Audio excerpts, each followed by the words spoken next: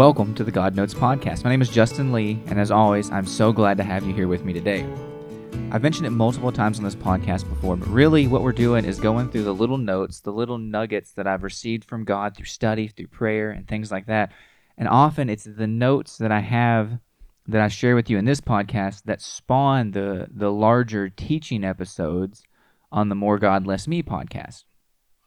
It's a lot of times with the little things that God gives me, or even the compilation of things over time that I get and study that all seem to be about one specific subject or one specific thought that grow and become a more full teaching message. And so the first note that I have for you today actually is what spawned a recent teaching message. And the way that things have worked out, because I've had so many little God notes and I've gone so long-winded maybe on this podcast in the past, that this is actually coming out after 2 episodes of the More God, Less Me podcast, but after the teaching episode regarding the same subject has come out. And so the note I have is why God gives authority to some but not others. And that spawned the recent episodes on understanding God-given authority. And if you've not listened to that episode of podcast, I highly recommend you do. And then you listen to the following episode that talks about how to accept your authority from God, because it seems like there's really 2 camps in the church. You either have people who struggle to accept authority and want authority for themselves, or you have those who really are good at accepting the authority God has given others, but struggle to accept the authority that God is trying to call them to. And so I put both those episodes out, and I think that God really spoke to me through them and allowed me to be able to teach those subjects well. But like I said, this note is actually what spawned that. But I still think there's some things that maybe I didn't cover exclusively in those, or in case you just want a taste of what that episode will be like, then I'm going to go ahead and read that note for you right now. It says, if we are honest, it can at times be hard to understand why God places some people in a place of authority but not others, especially with verses that tell us God is not a respecter of persons, meaning that God does not like one person more than another, but views all people equally. We can take this to mean that anyone can be used of God in any way, but still we see in the church that some people receive higher positions than others, and it can be easy to struggle to understand why. But asking such questions and failing to trust the judgment of God can cause strife in the body. We see no greater example of this than in the life of Moses and all that he faced as the leader of Israel through the desert. The authority of Moses is questioned multiple times by other Israelites. In these moments where his authority is questioned, we are able to see why God chose him over everyone else. It's not because God simply preferred him over the rest of the people of Israel. It's because of his humble heart and his love for the people of God. When his authority is challenged by both his siblings and by Korah, we see Moses stop and cry out to God on behalf of the people. Moses was not a self-seeking man, neither was he quick-tempered. Not to say that he wasn't pushed to his breaking point a few times. Still, he didn't want what was best for him at all costs. He wanted what was best for the whole of God's people. But those who questioned the authority of Moses were not this way. They wanted to be on top, to have a great name, and to be the person in charge. This is evident in their actions and speeches forever recorded in Numbers. This is why they didn't get picked and Moses did. When tough times came, they would not have gone to God in intercessory prayer on behalf of the people. Instead, because of hurt egos and broken pride, they would have most likely chose to step back and watch as God destroyed them, or prayed for him to do so. But Moses was not this way. No matter what the people did to him, and even God, Moses continued to intercede with God on their behalf, crying out that God might forgive them of their trespasses. It almost seems to me as though Moses was the only man for the job, as God sought him in the wilderness to return to Egypt to free the Israelites. Even when Moses tried to get away from the job by claiming he wasn't capable, God still wouldn't let him off, but continued to make a way for him to be used. This shows that while there were many other men in Israel, some of whom may have been gifted speakers, they were not the right person for the job because they did not share the heart of Moses. And that's just the thing. While God is no respecter of persons, he does look past what we can see and makes his judgments based on the heart. The Bible is clear that God searches the motives of the heart. Those who are wicked and self-serving, or those with wicked and self-serving motives, will never receive authority from God. They may be able to produce some counterfeit versions of God's authority and amass a following, like Korah did, but we are able to see how that worked out for him in the Scripture. All this is to say that we can trust that God has placed the right person in authority. When we desire someone's position of authority and want to challenge or question them, believing we are so much better than they are or just as worthy, We are doing nothing different than Korah did and showing why we weren't chosen in the first place, as well as why they were. If we want to one day find ourselves in a position of authority in the church, then we must humble ourselves before God and develop a love for his people that is deeper than our love for ourselves. That's the kind of leader Moses was, and we can trust that is still the kind of leader that God is looking for today. God doesn't seek people who think that they are so much better than everyone else to be the people who he uses to lead others. God seeks those who are humble, who are willing to serve others and put others first. I mean, that's what example we have from Jesus, was a leader who was willing to step down and serve those he was supposed to be leading. That is what God is calling for in leadership. And so sometimes when we have a leader, it may not look like the leader that we expect or that we desire, but we can believe that God has a purpose for them and that God would not call them without a reason. That doesn't mean that their teaching is always right. That doesn't mean things like that. And we should still check their teaching. And we get into that in the other episode of the podcast. But we can trust the authority while still testing the teaching. We can trust that God has given somebody authority while making sure that what they're teaching us is from the Word of God. If you think about the Berean church, they trusted the authority of Paul when he came and preached to them, but they still tested the teaching that he brought against the Scriptures to make sure what he said was true before they placed their faith in it, and we should be no different. However, we should continue to respect authority that God gives in the church. God is the one who doles out authority in the church. God is the one who sets preachers and teachers and apostles and prophets. That's what the Bible tells us.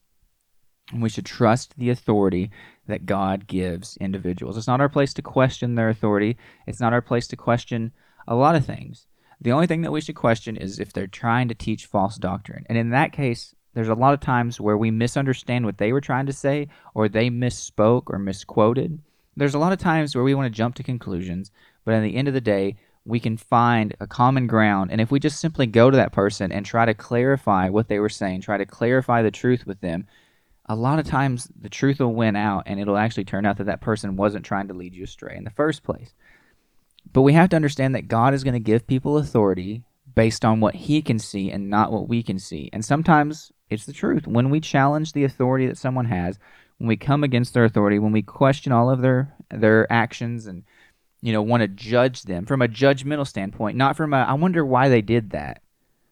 Right? Because there's questions that are just like, I'm kind of curious, why are we doing it this way or that way? And they tell you, you're like, oh, that makes a lot of sense. I just didn't know the full story, and I appreciate having the full story. But when you question things to other people and you never take it to that person in an attempt to divide and cause strife within the body, that's showing you why you're not in that position. Or if you're trying to discredit somebody by your questions, then that shows you why you're not in that position and they are.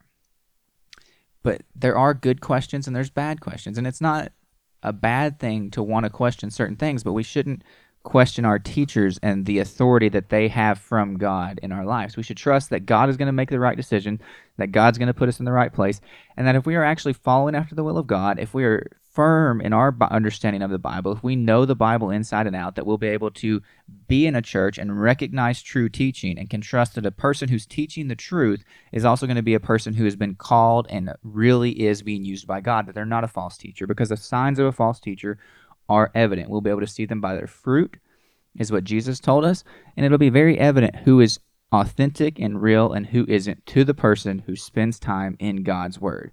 And if you spend time in God's Word and you find somebody who's teaching the truth, then you can trust the authority that God has given them. But if we're going to be completely honest, somebody who's not spending time in the Word of God, and even if they end up in a church that is a church with a trustworthy pastor who has God-given authority, they may still struggle to accept that authority because they're not in the place with God that they ought to be, and they don't know the things of God in the way that honestly they should. That's just a simple truth. It might sound harsh or mean, but that is the simple truth. But at the end of the day, what we see especially in the book of Exodus, is that God is clear that the Israelites, or the book of Exodus and Numbers is clear that the Israelites were to follow the authority that God had established. Well, if we believe that God is still calling people to certain purposes in the church, and we believe that our pastors have been called to the position that they hold, then we should simply humble ourselves and respect their authority. And when we have questions, ask them directly because I'm sure that they'll be willing to answer any concerns that you may have and actually help you to understand where they're coming from and the things that you may not know or that you may miss. And that's fine. But that doesn't mean that you should not respect the authority that God has given them, and that you should understand that there are reasons that God calls people that we are unable to see. Just like the Israelites couldn't understand why Moses, but they needed Moses because nobody else could do what Moses did and could protect them in the way that Moses did and could love them in the way that Moses did. Nobody else was going to be who Moses was to them.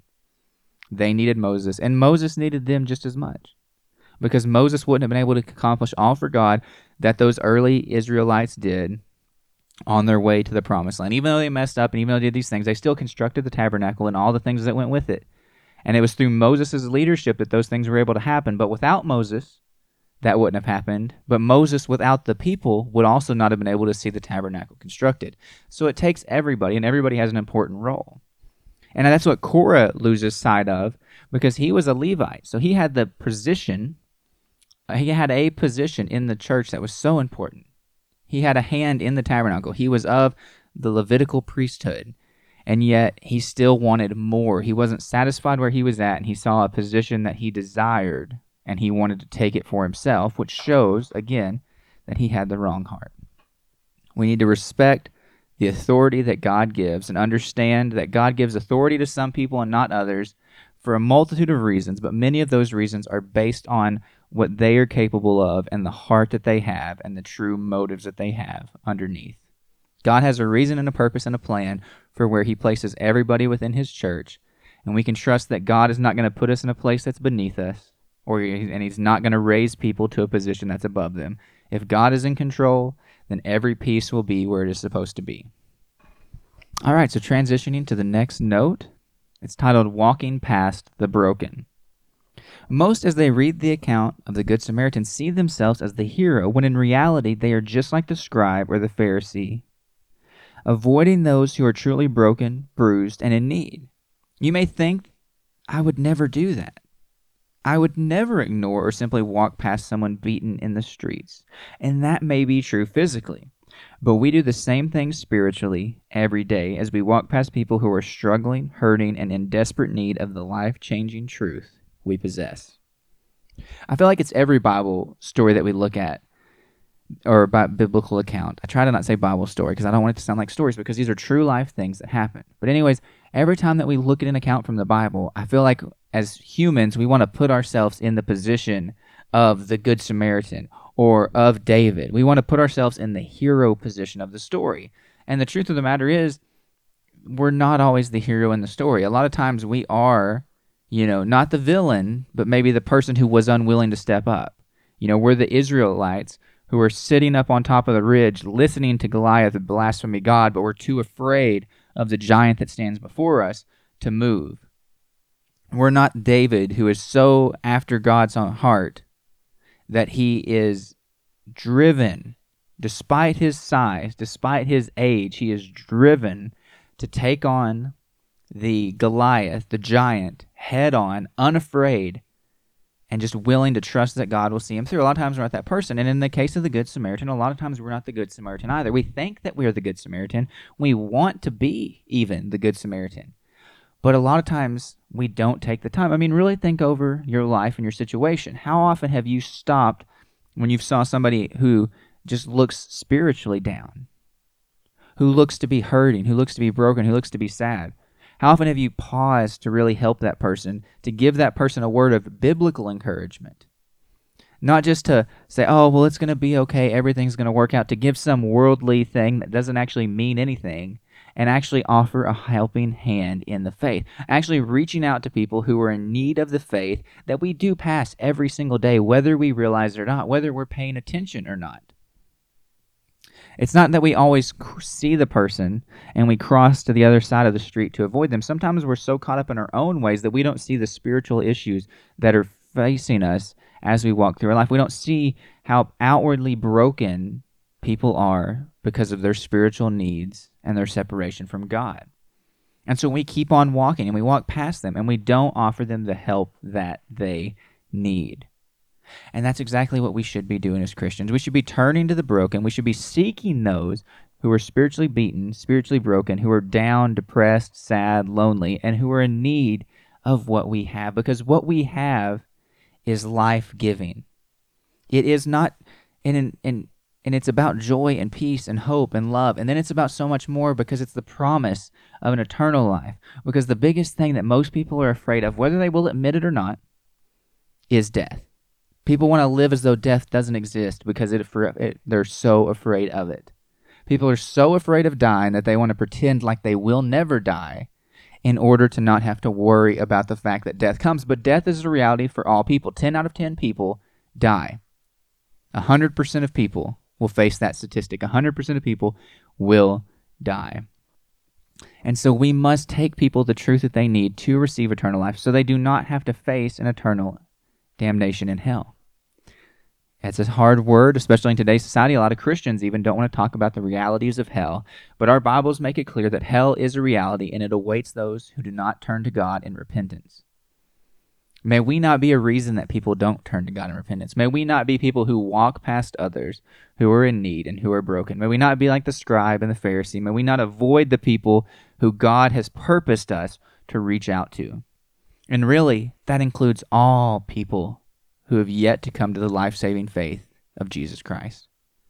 People are in desperate need of salvation, and whether they are showing it or not, they are broken. The person that you work with who doesn't know God, they need God, and they are hurting. Whether you can physically see it or not, they are hurting. You know this from your past life, when you felt empty, when you felt like a ship without a rudder, when you had no direction in your life before you came to Christ. You know how it feels to live without Christ, to have the void, to know that you're separated from something, but not to know what it is, and to be searching to fill that void all of your life and unable to find it until somehow you came to know Christ. And praise God that you did. But now it's time to step out of your comfort zone, step out of the things and reach into things that sometimes are messy, that are sometimes dirty, that are sometimes going to hold you up from the path that you're walking on. Yes, you are on a way somewhere. You have something to do, just like the Pharisee and the scribe did, but that was no excuse not to look on a broken person with mercy and with grace and to help them in any way that you possibly could. And that's how we should treat those who do not know Christ, as spiritually broken and in need of what we have. And may we do our best to share it with them to the best of our ability and to be the best light into this world, because that's what we are called to do, is to be a light into the world. So let us not walk past the broken, but let us stop and care for those in need and be the blessing that they need and not the curse. May we be willing to give whatever we can to see that they're made right, to take the time away from our schedule, stopping us from what we need to do, and to nurse that person back to health just like the Good Samaritan did. Because let it not be said of the church that the world is doing more to help other lost souls than the church is doing to help lost souls. May we not be so focused on what we think is righteous that we don't stop to continue to help other people who are broken and who are in need of what we were once in need of. But may we give freely as we have received freely, and may we help the broken every chance we get, every opportunity we get, no matter how inconvenient it is. May we not put our own needs and our own interests ahead of those who also have needs and interests in this world, and who are broken and struggling, and who without us may never experience the light of Christ. All right, so this next one is a little bit different, but it's actually kind of a story that I want to expound on a little bit. But I saw a guy the other day walking down the street, and suddenly he stopped to put on his belt. And all I could think was, has he been carrying around his belt forgetting to put it on? I mean, it just seems strange, right? I've never been driving down the road and saw someone in front of me, like walking down the sidewalk, suddenly stop and begin to put a belt on. That's just an experience that I've not had before, but it really made me wonder why you would be carrying it and how you would forget that you have it. But in another way to look at that, we could think about what God has given us that we so often fail to use as Christians. The greatest example I can think of this is the armor of God. The armor that God gives us in order to protect ourselves against the enemy. We see this in Ephesians 6, chapter 6, verses 10 through 18, which says, "Finally, be strong in the Lord and in his mighty power. Put on the full armor of God so that you can take your stand against the devil's schemes. For our struggle is not against flesh and blood, but against the rulers, against authorities, against powers of this dark world, and against the spiritual forces of evil in the heavenly realms. Therefore, put on the full armor of God, so that when the day of evil comes, you may be able to stand your ground. And after you have done everything to stand, stand firm then, with the belt of truth buckled around your waist, with the breastplate of righteousness in place, and with your feet fitted with readiness that comes from the gospel of peace. In addition to all this, take up the shield of faith, with which you can extinguish the flaming arrows of the evil one, and take the helmet of salvation and the sword of the Spirit, which is the Word of God. What a great and a mighty promise that is that God has given us. But we have the option to not clothe ourselves in this armor, which makes us, it's just acceptable. I'm lost on the word I was thinking of there, but it makes us able to be attacked by the enemy so much easier than if we had the things of God on. We shouldn't be walking around without putting these things on, without wearing these things, without having these things. They do us no good in our hand in the moment that battle strikes. We don't see people who are preparing for battle get ready when the battle strikes. They are prepared when they go into battle. They know that they're going to face battle, just as we know we're going to face spiritual battles every day. And if we want to be able to have these spiritual battles, we don't just need to be carrying the armor of God beside us, but we need to be wearing it, fully ready to use it at any time. It does us no good. Just like that guy's belt did him no good in his hands. A belt will not help you to hold your pants up unless the belt is around your waist fit firmly. And just like the armor of God, if we don't put on these things, if we don't walk in these things daily, they're going to do us no good.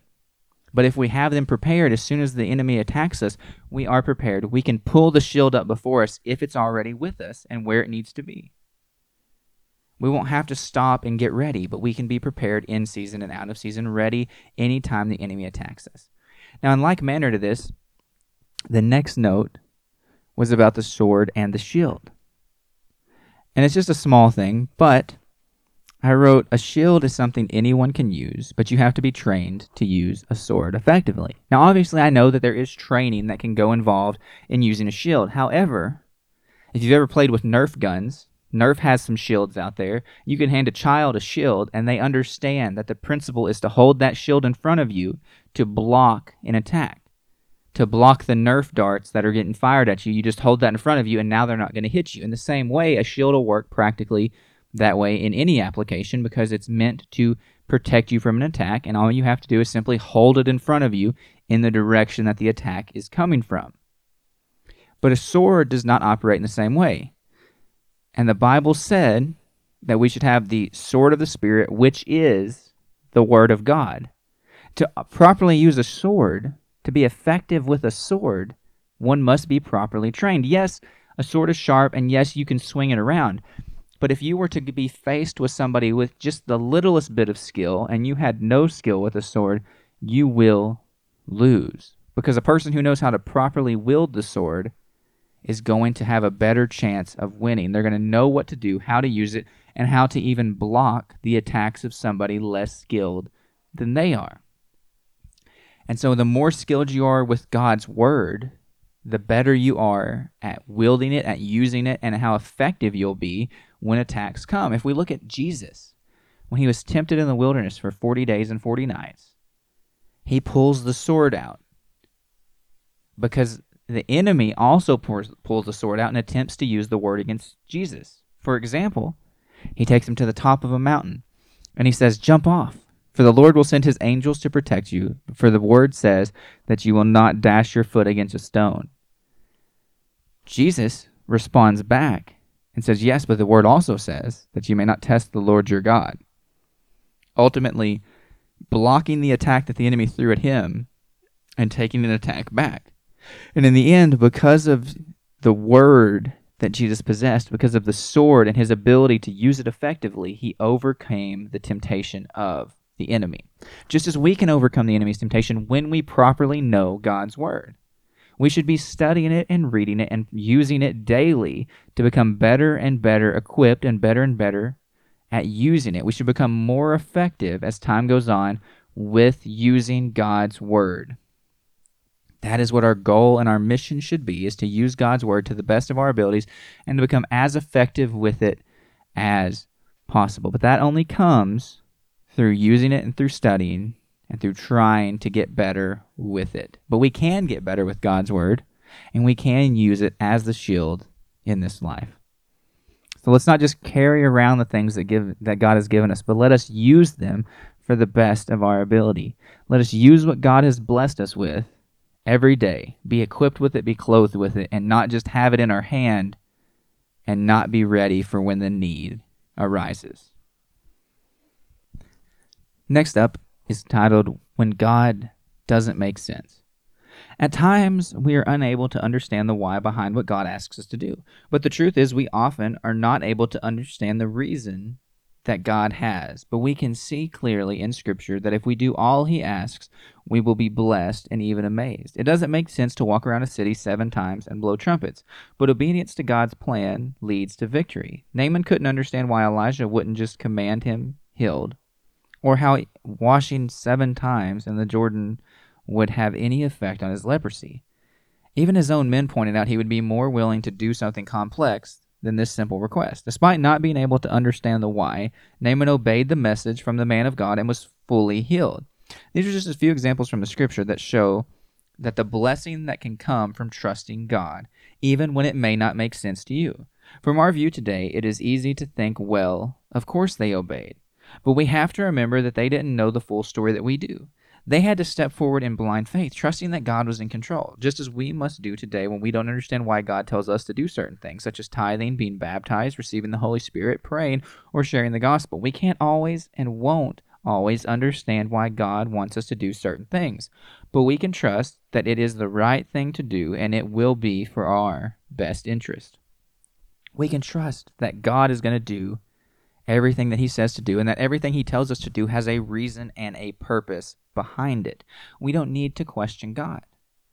I know that can sound cliche, it can sound outdated, it can sound like old school thinking or old school knowledge, but the truth of the matter simply is that we can trust that if God is real, if He created the universe, and if He created us, and then He inspired the Bible to be written in the way that it was, we can trust that He has a plan and a purpose for our lives, and that the things He says we should do are the things that we ought to do.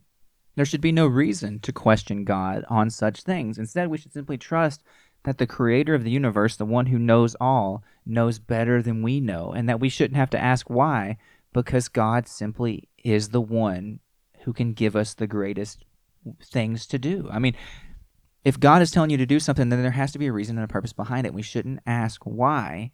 We should simply obey God and allow the why to unfold later in our lives. If we don't understand it in the moment, that doesn't mean that we won't understand it later. And it also doesn't mean that we shouldn't do it. We shouldn't look for full understanding, but should trust in God. I've heard it said in the past, if your employer asks you to jump, you should ask how, or tells you to jump, you should ask how high. And that's a great and fine analogy in the world. But a better thing to think about is if your employer tells you to jump, you should jump, and then to the best of your ability every time. And that's the way that it should be with God. When God asks us to do something, we shouldn't simply just say, okay, God, but how high? Or but this or but that. If God says jump, we jump the best that we can. We do the best that we can to do what God has told us to do because we don't know what could lie ahead. In the time that it takes to ask the question, the reason that we were supposed to jump could come upon us. So we should trust that God has a plan and a purpose, and trust that God has a reason for what He's asking us to do. But sometimes that reason is because God is looking for obedience. If God gave you a reason for everything that you had to do, and He told you, well, listen, it's because of this, and you were like, oh, well, that makes complete sense. I want to do that because it's better for me. That wouldn't be a true sign of your faith. It wouldn't truly show that you believe and trust in God. It would show that you believe in logic and trust in logic. But that's not what God is asking us to do. God is asking us to blindly follow Him in faith, believing that what He says is true, believing that He is God, believing that He has our best interest at heart. That's what we should be doing with God. God has not given us a reason to not trust Him. Why would God tell us to do things that are unimportant? If baptism is unimportant, why did Jesus say that we must be baptized? Why did the disciples baptize in the days of Jesus, and Jesus didn't rebuke them for doing so? And why did they continue to baptize in the book of Acts. All throughout it, people are baptized. If baptism wasn't important, it seems as though Jesus wouldn't have said, "Go forth and baptize all nations in the name of the Father, Son, and the Holy Ghost." And then we wouldn't see the completion of that in the book of Acts as they begin to baptize people in that name, which is Jesus. But we see people baptized in Jesus' name time and time again in the book of Acts. Why would these things be in our Bible? Why would God tell us to do these things if it wasn't of importance? It's of importance, and it is important to salvation. It is a part of the plan of salvation. You shouldn't question it. It's not our position to say, well, it's just taking a bath in some water. That's not our place or our position. Our position is to simply trust God and to do what God is calling us or telling us to do within His Word. That's like asking, well, why shouldn't I commit adultery? Nobody has questions for something like that because we obviously know that that is wrong. However, people make so many plays about other things, questioning this, questioning that. We should trust all truth that God has given us and trust all things that God is calling us to do. Sometimes it wouldn't make sense to complete the calling. Why should I go talk to this person? Well, I don't know, but maybe God has a reason and a purpose for it. Maybe that God is leading you to somebody specific. Maybe that overwhelming desire to do that is going to lead somebody to be saved. If everybody in the Bible asked why and refused to do things because they didn't understand it, then there would be nothing in the Bible to write about because nobody would have ever got anything done, because a lot of what God asked to do didn't make sense. Noah built a boat in the desert where it never rained. But he did it. He didn't understand it, I'm sure. Because if all Noah had was what we have of God telling him in the Bible, then it would not have made complete sense. But he trusted God, and he trusted that to save his family, he needed to build the boat, and so he built the boat. Why would you walk around a city 7 times? This doesn't make any sense. But in obedience to God, the walls fell, and they were able to conquer the city as God instructed them to do. Why would you need to go wash in a dirty river 7 times when there are better rivers in the land that you came from, like in the case of Naaman? Because God is looking for complete obedience and trust in Him, and to see whether or not you're going to do as He says without an explanation. We shouldn't need an explanation of God to do the things of God. He is God. The magnificence of all that name, that title implies. He is Lord of Lords, the Almighty, the Alpha Omega, the beginning and the end. He is the King of Kings, the Lord of Lords. There should be no other reason to ask why, but to simply trust that God knows what's best, that there is a reason behind it, and that by following obedience and following God obediently, we will be blessed. And that's what we see through those stories. Everybody who was obedient to what God told them to do was blessed for doing so. And we can believe that we also will be blessed when we do the things that don't make sense to us in the moment. And now we've made it to the last note of the day, titled, Does God's Love Save You? I have heard Romans chapter 8, verses 38 through 39, that says, nothing can ever separate us from the love of God, used to make a case for the false doctrine of once saved, always saved. Those who believe this make statements claiming that because nothing can separate us from God's love, nothing can separate us from the salvation we have received. What? God's love and salvation, while they come from the same place, are not the same thing. The Bible says that God loved us while we were yet sinners, but no one would claim that they were saved while they were still lost in sin with no knowledge of God. If we apply this verse to the issue of salvation, then that would have to mean that we are saved by God's love alone. But we all know that we are not saved by God's love. We are saved by faith in God. It is through God's love that a way to be saved has been made. But without faith in the God who supplies said love, we cannot and will not be saved. We know this is true because if all it took to be saved was God's love, then all people would be saved and hell would be empty. Because we know that God loves all people, even when they don't know or love Him in return. John 3:16 through 17 makes that abundantly clear. When we read that nothing can ever separate us from the love of God, we don't need to attribute a deeper meaning into salvation. We simply need to trust the word at face value. Our God loves us, and nothing is ever able to change that. And praise God that His love is so great that anyone can be saved and any sin can be forgiven. Our salvation comes by faith and is shown in the way that we live our life in full accordance to the Word of God. I could try to add some things to that note, as I often do on the end of these different things, but I really feel like that speaks for itself. And just to confirm it again and reiterate the point, yes, God loves us immensely, and there's nothing, no circumstance, there's nothing in this life that can separate us from how God feels about us and the love that He has for us. Job faced the most difficult life and the most difficult situations, and the enemy did all that he could do to separate Job from his faith. But that's different, because even in that time, it did not mean that God no longer loved Job. God loved Job through it all, through every situation, and Job continued to trust in God, especially when he had the interaction with God. But salvation and God's love are separate. They're two different things. Salvation was made available through the love of God, but our salvation is not in our lives. We are not saved by love. We are saved by grace alone through faith.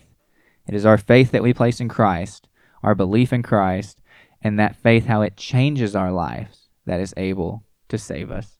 I hope that this podcast episode has been a great blessing to you today. I always enjoy being able to share the different things that God has given me throughout the week with you. And I guess that's going to do it for this one. My mind is not here today. I don't know if that came through in the podcast up until this point, but I'm just a little tired, a little wore out. But I wanted to get this podcast out for you guys so that way it would be out at the normal time, on the normal schedule. We will see you guys again on Friday for the Better Together podcast, where I'm joined, as always, by my lovely wife, Labrie. But until then, God bless.